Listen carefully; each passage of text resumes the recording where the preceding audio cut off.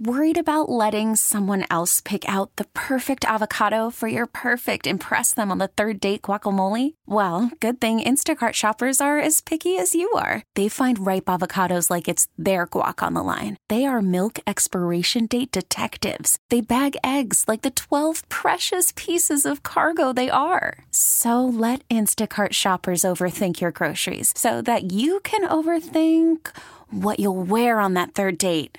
Download the Instacart app to get free delivery on your first 3 orders while supplies last. Minimum $10 per order. Additional terms apply. All right, it's hour number 2. Follow this station on Twitter at 93.7 The Fan, driven by Shorkey, Chrysler, Dodge, Jeep, Ram, locations in North Huntington and the North Hills.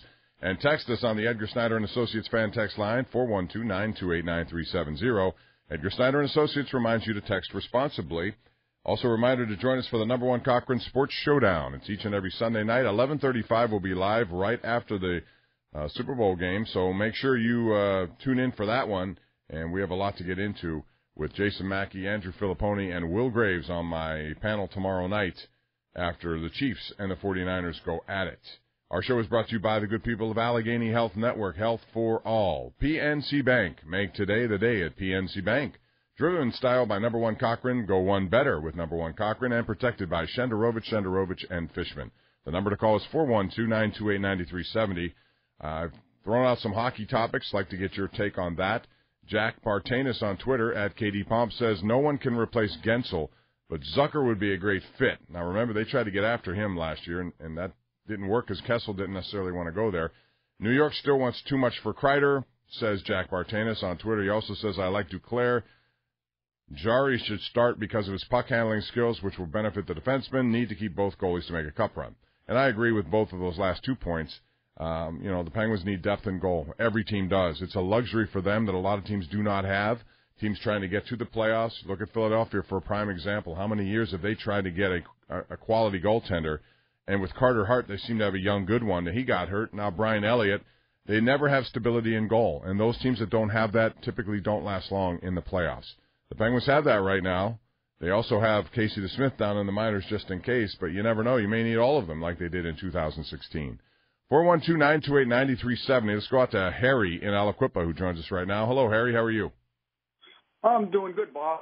I just wanted to say thank you for taking my call, and that you are by far the gold standard in sports media. I just wanted to let you know that. I appreciate you saying that. There are a lot of great people here in town, and I'm just, like I said, having fun doing this, but I appreciate that. Thank you. I got you. So I was calling about the Antonio Brown thing in the Hall of Fame. They were even talking about it this week, I found it very interesting because he did create a lot of stats in a short amount of time. So if you look at his playing record, you're like, okay, he could be considered. But look how long the NFL kept T.O. out, and he had the stats and a Super Bowl.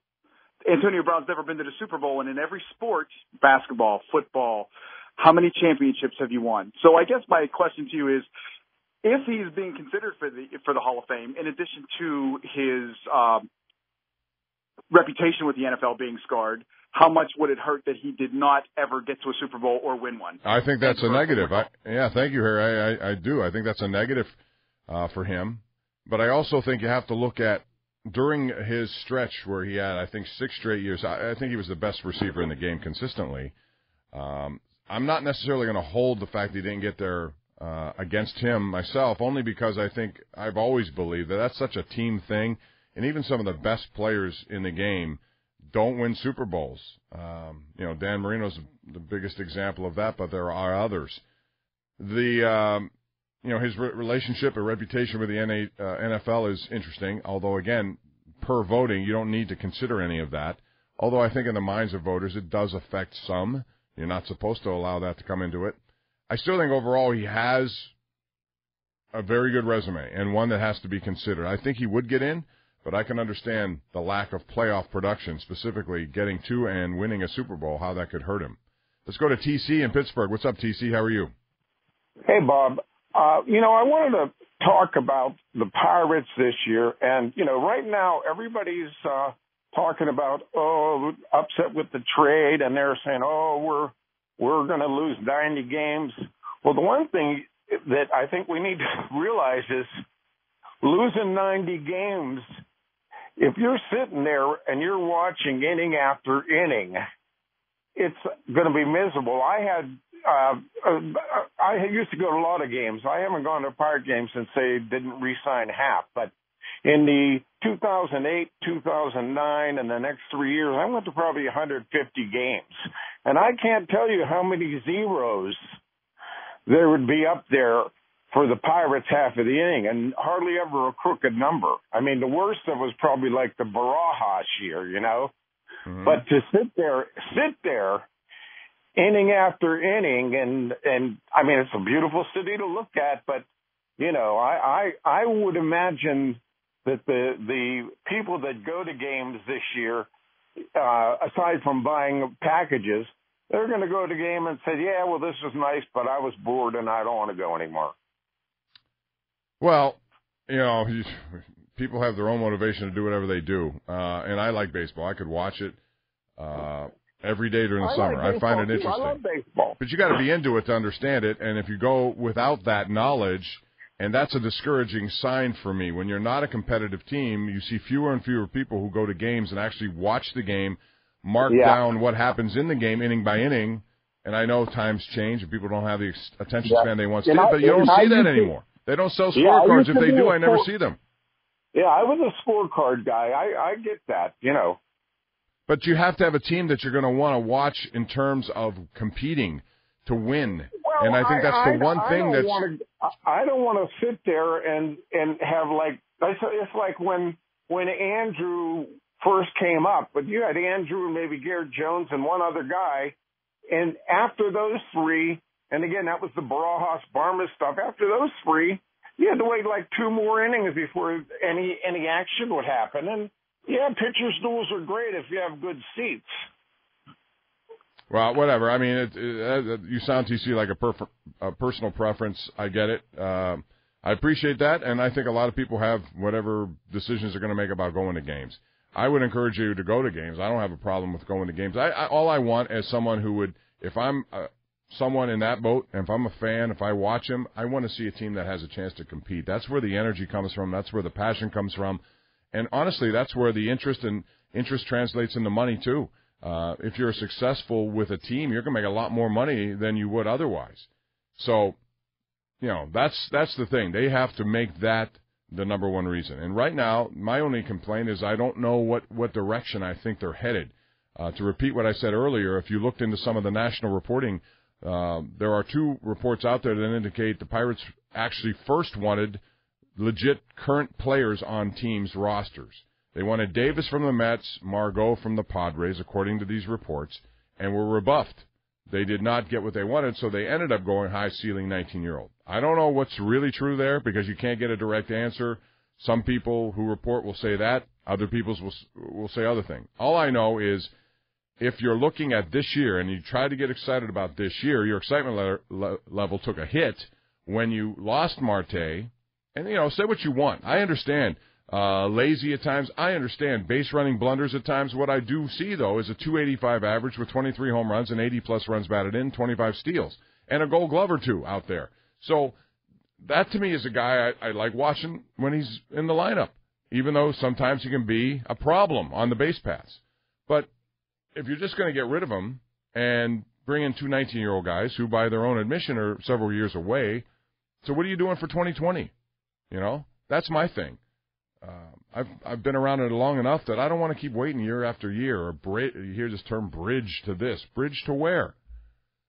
412-928-9370. That is the number to call. Let us know what you think about all of these issues. And again, tonight it's Polamalu, it's Vanica. I would expect both to get in. What a summer it would be if you'd had 4 Steeler people enshrined into the Hall of Fame, and it could very well be that way. Donnie Shell, after years of waiting and had to go through this long wait, finally gets in, and I thought he was certainly somebody due to get into the Hall of Fame. I think Bill Cowher certainly made it because of the centennial. This was a big year, and he timed it right. He was available when they decided they were going to put more people in. You can debate whether or not his resume is Hall of Fame worthy. I know a lot of people think it isn't. I personally think it is. I guess I'm the anti-Deion Sanders. I'm not opposed to more people getting in who I think have, and you can argue, like some people here on Twitter have done, it's not the Hall of Very Good. Again, only 326 guys are in. That's since 1963. Do you know how many players have played in the NFL since 1963? Thousands and thousands and thousands, and only 326 are in. I still think it's the best of the best. You can debate all you want, and that's what shows like this are for, any show you listen to. But I'm to the point where I look at some of these resumes, I see a lot of, and longevity is something that I admire in a player. I know longevity is something that people think does not add to a resume. You know, you talk about some of the guys you see out there who have long running back credentials because they've been in the league for a long time, and the numbers start piling up because of the longevity. Well, longevity plays a role for me. That means you're on a team and you're contributing to a team, and you have numbers because you've been around. If you're not good enough, they're not going to put you in. So I think longevity is an asset. Some people think it's detraction. Well, that's an opinion. That's what we do on these shows. We have different opinions. 412-928-9370 is the number to call. Again, big thank you to Allegheny Health Network, PNC Bank, Number One Cochrane, Shenderovich and Fishman, Ireland Contracting. IrelandContracting.com is the number to call.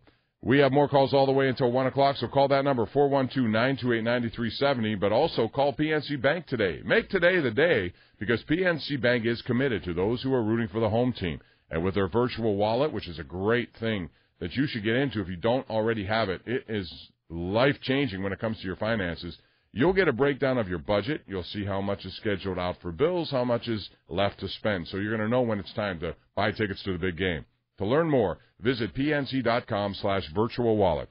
PNC Bank, make today the day. PNC Bank, National Association member, FDIC. All right, welcome back. We continue here until 1 o'clock today on a wonderful weekend of sports. A lot of stuff going on today. It's the Super Bowl tomorrow and a big hockey game tomorrow at 12:30 down in the nation's capital. The Penguins and the Capitals, who currently are on top of the Metropolitan Division, bringing a very physical style of hockey to the rink each and every night. And they got some issues to deal with, the Penguins do, in terms of how they slow that down, that forecheck. Well, the best way to do it is to get help from the goalie, and certainly Tristan Jarry has shown that, his ability to handle the puck, which is one of the reasons why I think the Penguins really like what he's been able to do. Not only has he come up with timely saves, but he's made the work of the defenseman a little easier, and I think that's always very important, especially against a team that plays physical like Washington does. 412-928-9370. Get your hockey calls here. Whatever you want to talk about is fine for the next 30 minutes. Bill joins us right now. Bill is on 93.7 The Fan. What's up, Bill? How are you? Hey, Bob. Enjoy the show. Listen to you every weekend. Thanks, Bill. Appreciate it. Hey, give me 20 seconds here to get this out. You're talking about a salary floor, and I'm not against that, but here's the reality of the situation.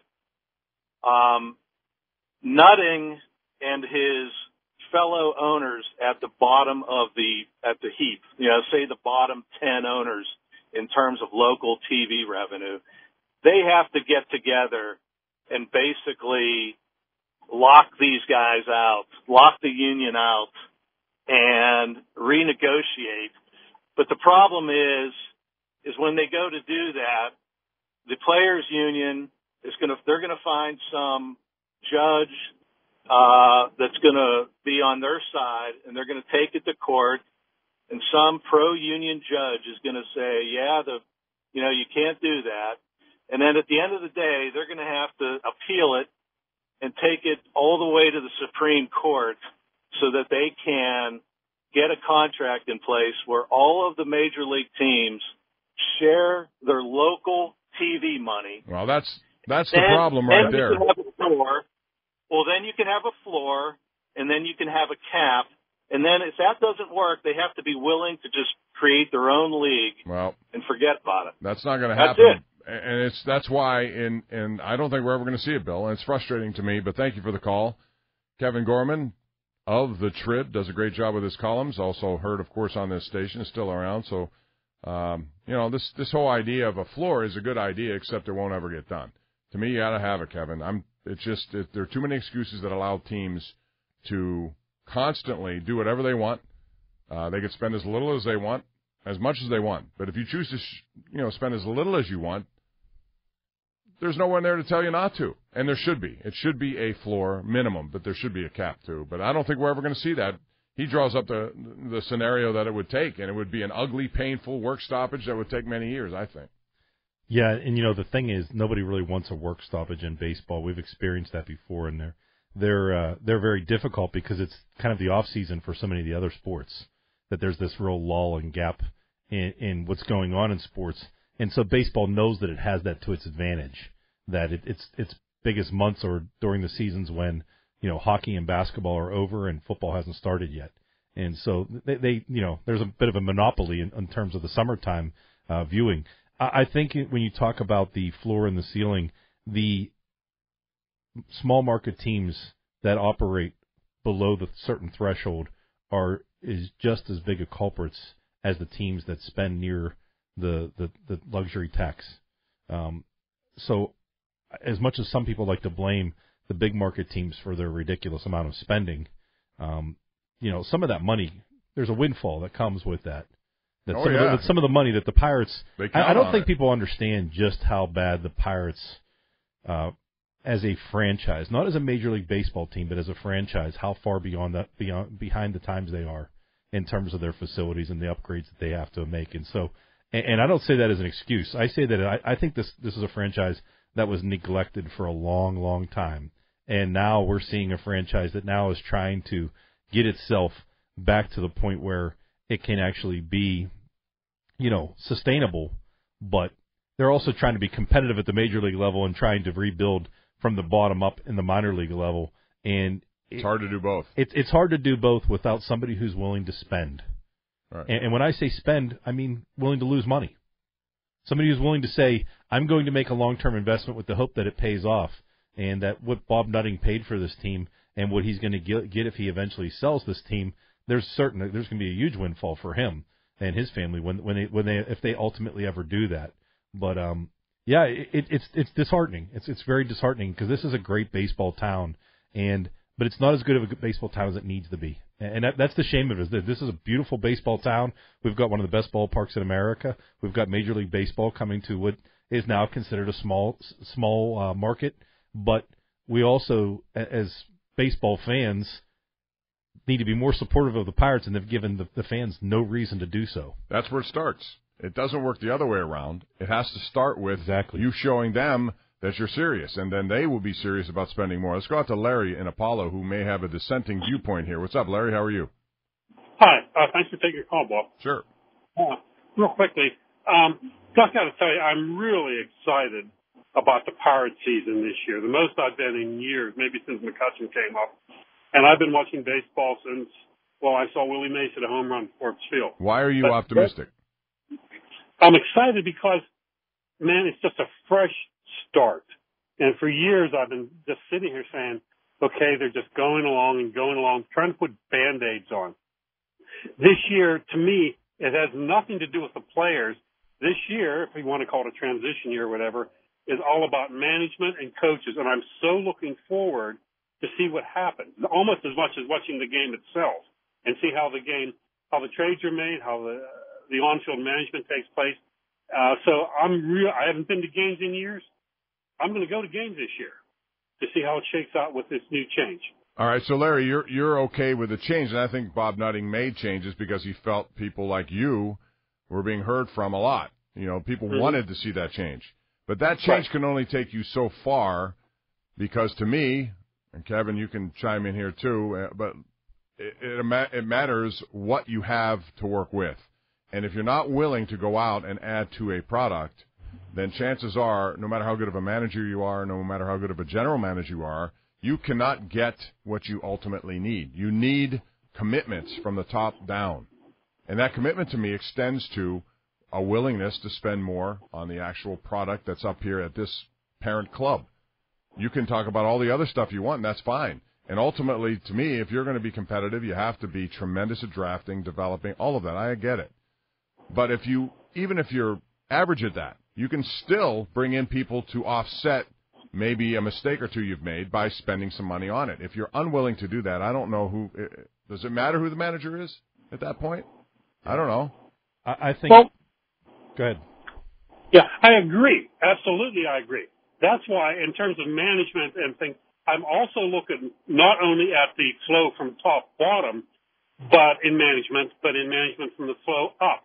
What influence is the new GM or the coaches going to have on Nunning and how the team functions as a whole? Is there going to be an ebb and flow of productive baseball? Yeah, I think that's fair. Thank you, Larry, for the call. I think it is fair to give this group a chance, and I'm very willing to see what they're able to do. But this first trade to me is not exactly what I was looking forward. I felt like they were going to make a trade, Kevin, but I thought this trade, after reading some of the reports, and this is what I'm basing it on, that they originally had targeted guys who were on Major League rosters, and when they were rebuffed, they ended up going the other direction. So then my question is, what direction are they headed? Yeah, I think it becomes an issue, Bob, of honesty versus transparency. And some of the people brought up how the Pirates have not been as transparent as they said they would be in terms of how they're talking around the idea of a rebuild or a teardown or whatever. I do believe that, and this is where I give Ben Cherington credit, and and Travis Williams and Bob Nutting above him, and Derek Shelton and all of those below him, that I do believe that this is a Pirates organization that right now is taking a real honest look at who they are and what they have. And I think they're getting honest feedback from other major league teams, is that it doesn't matter who you have. We don't have to give up. If you're making it very obvious to everyone that you're going to trade Starling Marte, you're not going to get the return that you want. If you think you're going to get a major league catcher who's a starting caliber catcher and a top prospect in return, you're not going to get that. Would you have waited then? If you didn't get what you liked, you still have the option of waiting. He has 2 more years left on the contract. Yeah, the thing about it, I think he probably would have been more valuable at the trade deadline. But then at that point, you might be pulling the rug out from under the fans in the middle of the season. Say the Pirates go into July flirting with 500 again. Yeah, but we've seen that doesn't necessarily mean anything. Sure. You can still make a trade that you think is going to help, and it turns out not to be anywhere near. But it also could be devastating to that team's chances if you take your best all-around player like Marte would be and trade him while you're in a pennant chase. At that point, I wouldn't care. If my objective is to get the best offer for Starling Marte, I don't care what the situation is. Yeah. And to me, it wouldn't matter if they were in a hunt for something. Yeah. I know people at the time would be upset, but if my goal, that's why I want to know what the goal is right now. What is the goal? I don't know. I think part of the goal was to get rid of Starling Marte and get as high into prospects as they could get in return. I think the Pirates started out hoping to get some guys that could help at the major league level or soon. If they were getting a AAA prospect that could be here within the year or so. Mm-hmm. I think they just took the best offer they could get and got rid of themselves a guy that they finished last with, even though he had a career year. I really, truly believe that this wasn't about the salary and this was not about the return. You don't think this had anything to do with salary?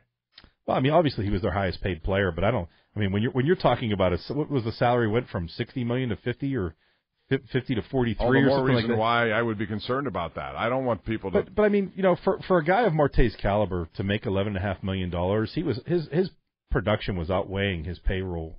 Really? Costs. I think so. At $11.5 million, I look at him as a bargain. That's what I'm saying. His production was outweighing what they cost him to pay him. I think. So why not keep him and then try to Well, because I think they look at it as that they're not going to be competitive with or without him, and that's what I'm saying. Well, I think it's an honest assessment, and they're basically saying, starting Marte means more to a contender than he does to this club. And, what's the point of paying him $11.5 million when the problem is the Pirates have to sink the money back into the major league payroll and the major league roster, the 25-man roster. I mean, that's where the money has to go eventually. And I'd be curious to see what people think of this idea, Bob. Imagine if the Pirates made a proposal and they said, if you buy a full season ticket package, for every full season ticket package that you buy as a fan, we'll spend X amount of dollars on major league payroll. Do you think Pirates fans would buy in, Bob? Do you think Pirates fans would say, okay, if we sell 1,000 season ticket packages, we're going to spend $1 million. So if we spend 5,000, it's going to be $5 million. If we sell out the ballpark and we have the season sold out for the rest of the season, we're going to spend X amount of dollars and then put that all into major league payroll. Do you think the fans would do it? Because I think there's real trust issues, and I think that's what the Pirates have to overcome more than anything is the trust issues between the fan base and the ownership. If that's the case, then you'd have to wonder, okay, what are they going to do with that money when they get it? It's one thing to get it. I'm not convinced they'll be spending it the right way. But if it was a contract with your fans of saying for every season ticket package. It shouldn't work that way, though, Kevin. It goes the other way. It shouldn't. You're supposed to get a product that people want to buy. Yeah. Then you can raise ticket prices as it becomes more popular. Then you can be in a position of demanding more. When you demand more and you're not offering as much, I think that's a problem, and therein lies the issue. The onus is on them to provide something I want to pay. I don't want to. I'm not suggesting this as a solution. I'm just saying I'd be curious to see whether fans would be willing to buy in that way, because that is the way it's supposed to work. Is that it should be a matter of supply and demand, and that when the Pirates see that many empty seats in their ballpark, especially late summer after the trade deadline, that should be alarming. That shouldn't be something they say, well, here we go again. That should be something that's sounding off the alarms, and I do think it sounded off the alarms in the sense that almost everybody got fired. Right. But originally that was not the intent. Well, it seemed to me. It certainly looked like he caved more than anything. Right.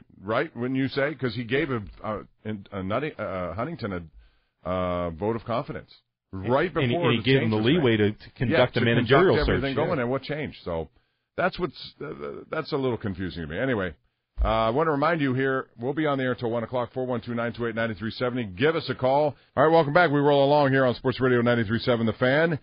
Our show brought to you by Allegheny Health Network, Health for All. PNC Bank, make today the day. Number One Cochran, ride in style with Number One Cochran. Shenderovich and Fishman, and Ireland Contracting. Visit IrelandContracting.com. Kevin, before I go back to the Lions counselor, hang on. Jeff, hang on. We're coming right to you, but I want to get your take on the Penguins right now because it is a big game, and it seems like the NHL has kind of put all these big division games knowing what teams would be good into the last couple of months of the season, which I think is good, although I would have liked to have seen Washington a little earlier than February the 2nd. Sure, but it certainly makes it a compelling strategy for the division and conference race as we get to the crunch time of the playoffs and everything. And I think this is a great measuring stick for the Penguins, is that the Washington has kind of surpassed the Penguins in terms of being the team to beat. And I think with Ovechkin still playing at such a high level, that just adds to it. Is that that the Crosby-Ovechkin storyline is still good to this day. So that's rare in sports. You're right. It is. I mean, you wouldn't have imagined that in 2009 and 10, 2008 and 9, when the Penguins were in the Stanley Cup final, that we'd still be talking about these guys a decade later as two of the best players in the game. I mean, you could argue that there are others that belong in that conversation, but they're still very, very much the face of the NHL. And with good reason. They deserve it. Yeah, it's going to be fun to see. I don't like the system. I don't like the playoff system, but I've said that ever since it came out. I don't like seeing Washington-Pittsburgh hypothetically in the second round when it could be a conference final, whatever the case may be. That's what we deal with, and the Penguins are going to have some issues to deal with. Goaltending down the road, both restricted guys. They have a Seattle draft down the road, but that's not until after these guys get to this point. So real quick, before I go back to these guys on the line, if you had to choose one, because ultimately it will come to that. Right now, no, you don't have to do it, and I wouldn't do it. I wouldn't do it until I absolutely have to. Which one of these two would you go with, long term? Well, long term, I think Tristan Jarry makes more sense financially, and I think he's also the hotter goalie at the moment. Whether we'll see, let's just go down the future here in the next month or so.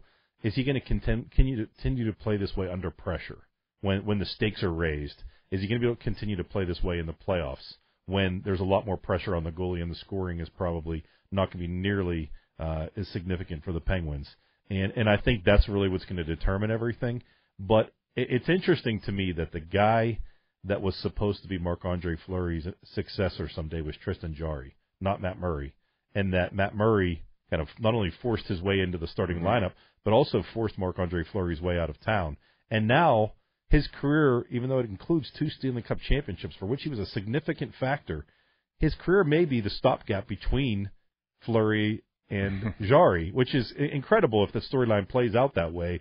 But I think, the last time I saw Matt Murray, he was getting the Bronx cheers, because I didn't go to last night's which game. I thought was, people have a right to do whatever they want, but I didn't think it was too soon in the game to do that. He's done so many good things. I don't think that was merited, and I don't like it. Here's my problem with it, more so than everything you brought up and what other people have brought up about. Well, people can say, "Oh, the fans." The ticket gets you admittance to the game. It doesn't give you license to behave like an idiot. Okay, that's part of it. Well, they do have a right to boo. Booing never bothered me. The booing's different than the Bronx cheer. The Bronx cheer is disrespectful. You would expect that from another team. But I can understand if the Bronx cheer comes when Murray's allowed 2 goals in the first 3 minutes against the worst team in the league. It was against the Boston Bruins, and it was against David Pasternak. Pasternak is the leading 37th goal of the season, and it was a fantastic goal at that. I mean, he wasn't letting in soft goals. And the game had just begun. He was perfect the rest of the day. And they came out flying. I mean, they came out, like gangbusters. So I'll never understand that, how the fans have such a hot and cold love-hate relationship with the goalies, and how, Marc-Andre Fleury had to deal with that. I don't know that Matt Murray's built the same way. I think that Fleury, was able to just kind of smile through the adversity. And I don't know that Matt Murray is going to be the type of guy. I think he's a little more the type of guy is going to give you a little pushback or the no comment, which I thought was the appropriate action for him to take. But I thought I thought it spoke volumes by saying no comment. I don't have anything to say about the fans. I thought Fleury might have smiled through it. Yeah, I thought he made his statement after that cheer happened because he didn't allow another goal the rest of the way. He was fantastic. Right? I mean, the only goal he allowed was Jack Johnson's own goal. And Jack Johnson made his own statement by scoring the shorthander. So, I mean, I looked at that. That's what I wrote about, was the two of them, was kind of the redemption game that they played, was the two guys that I would say they're probably the two biggest lightning rods on this team. Jack Johnson defensively and Matt Murray in goal. And they've both had their moments where they've either been benched or healthy scratch. And so for those guys to come back, I think that was a turning point in the season for those two. I think it's one of those things where it's like Jack Johnson's been pretty good though. Yeah, I mean, he's been. I know he's not been what Penguins fans wanted, but he may have been. And this is going to sound weird. He may have been exactly what the Penguins needed to get through the Letang and Dumoulin injuries and the Schultz injuries. That you have a guy who's a veteran guy who's been through the wars and can go out there and be solid if unspectacular. And in that game, he was spectacular. Let's go to Counselor. Joins us on line 1. What's up, Counselor? How are you? Hi, Bob. Hi, Kevin. Listen, the problem I see with the Pirates is they seem to make the same mistakes more again and again. And I'll give you the example. It's with this current trade. We paid $1.5 million up of Marte's salary. Okay, that means the prospects have got to be. One of them's got to move up more than the 7th and 9th best prospect in the Arizona farm system. Because here's they did the same thing, only in the reverse. When they traded Francisco Liriano, they didn't want to pay any of his salary. So we had to give up 2 prospects. Now, here's where the irony is. That second prospect, or whatever you want to call it, was Reese McGuire. And we tried, apparently, or allegedly, to get Reese McGuire out of Toronto. Okay? And they said, oh, no, we're happy with our current catchers because we got that Mealy, or one of them came there who's hitting 180. They're all below the line, but yeah, right. But I mean, one of them is hitting 180, and the knock. The reason why they said, don't worry about throwing in Reese McGuire. He's strictly a defensive catcher. He'll never hit more than 200. He hit 261 last year in the majors. All right, Counselor, I got to run. That's what I'm saying. Thanks. I want to get Jeff on, and then we'll give Kevin the last word here. What's up, Jeff? How are you? Hi, gentlemen. I was going to comment about Marte. I agree with you, Bob. I think what happened with the trade is a travesty. It is a total salary dump. If they really wanted to trade Marte, and I'm not totally against them trading him, but you hold out until you get a better deal. If you wanted the tier prospects they got, you tell me they couldn't get that at the trade deadline next year's trade deadline.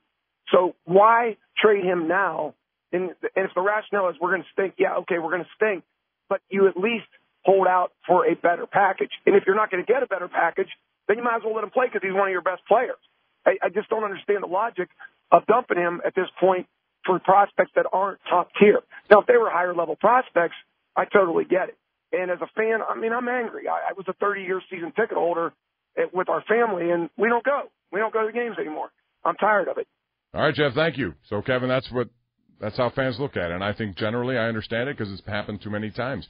My only thing is it depends on, again, I'd like to know specifically where they're headed here. If they wanted Major League prospect or Major League guys ready, which apparently they did, and they didn't get them, then obviously you're not getting what you originally want, and then you backfall into plan B, which is a couple of 19-year-old kids. And, again, we have seen too many examples of 19-year-old kids who have gone a lot of different directions. I hope they're both tremendous. I hope they turn out to be all-stars.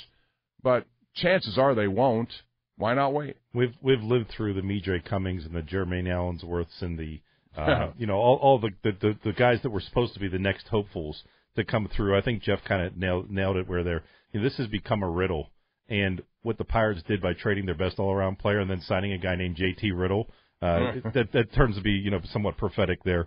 But I think if the Pirates had a better plan in place where it wasn't the possibility, which right now things could change very dramatically here over the next couple of weeks. And I will remind people that the Pirates went out and traded for Corey Dickerson during spring training to help replace Andrew McCutchen. So things may not be as dire as they look right now.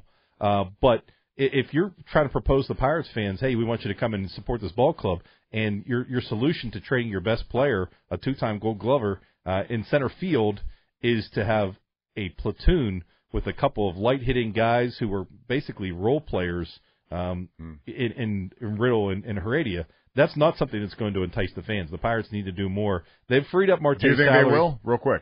I think they're going to do something. I don't think this is almost like opening the season with J.B. Shuck as your starting center fielder, which was not by design, was by default. But the Pirates have to do better. And, it was on the eve of spring training that they signed Melky Cabrera last year. It was a week and a half into spring training when they traded for Corey Dickerson the year before that. I think the Pirates have probably more moves to make. The question is, right now their 40-man roster is filled, so they're going to have to make more moves to create an opening there. But the Pirates know they have to do something. You brought up the name Corey Dickerson. I was surprised that they let him go for so little. I think it was a mutual decision on that one. I think he wanted out as well. I think he's at the point in his career where he wants to play for a contender. And, when the Pirates were no longer in contention, Corey Dickerson was more than happy to go to Philadelphia. Still a 300 hitter. You'd have to get. Yeah, what a Gold Glove in left field. I mean, the silver lining in that one was that Brian Reynolds came in and played at or above the Corey Dickerson, level. So at $8 million less. And so that's the part the Pirates are probably loving. But, the problem is you can't expect that Josh Bell is going to have a season as productive as he was last year. You can't expect that Brian Reynolds' second year is not going to take a step backwards the way that Polanco and Bells did. You can't count on those things. You would hope that Kevin Newman is going to have another good year, but there's no guarantees when it comes to that. So once again, we work with the margin of error, and that seems to be the biggest error the Pirates are making. All right, Kevin, thanks for spending some extra time. I appreciate that. Always a pleasure. Kevin Gorman, who's on the air here, and check out his columns in the Trib. Tab Douglas is coming up next. What seat do you want, his or mine? His. You want his. Okay. Get him out of here. Okay, picture this. It's Friday afternoon when a thought hits you. I can waste another weekend doing the same old whatever, or I can conquer it. I can hop into my all-new Hyundai Santa Fe and hit the road. Any road. The steeper, the better. Because my all-new Santa Fe is available with H-Track all-wheel drive, so I can hit the trail without a worry in the world. Heck, with 3 rows and best-in-class rear cargo space, I can pack the whole family in with all our gear. We've got available dual wireless charging for our phones, so we'll never lose touch with civilization, and we won't lose touch with the primordial power of Mother Earth. So which is it? Waste the weekend or do something a little more epic? And conquer it in the all-new Hyundai Santa Fe. Visit HyundaiUSA.com or call 562-314-4603 for more details. Hyundai, there's joy in every journey.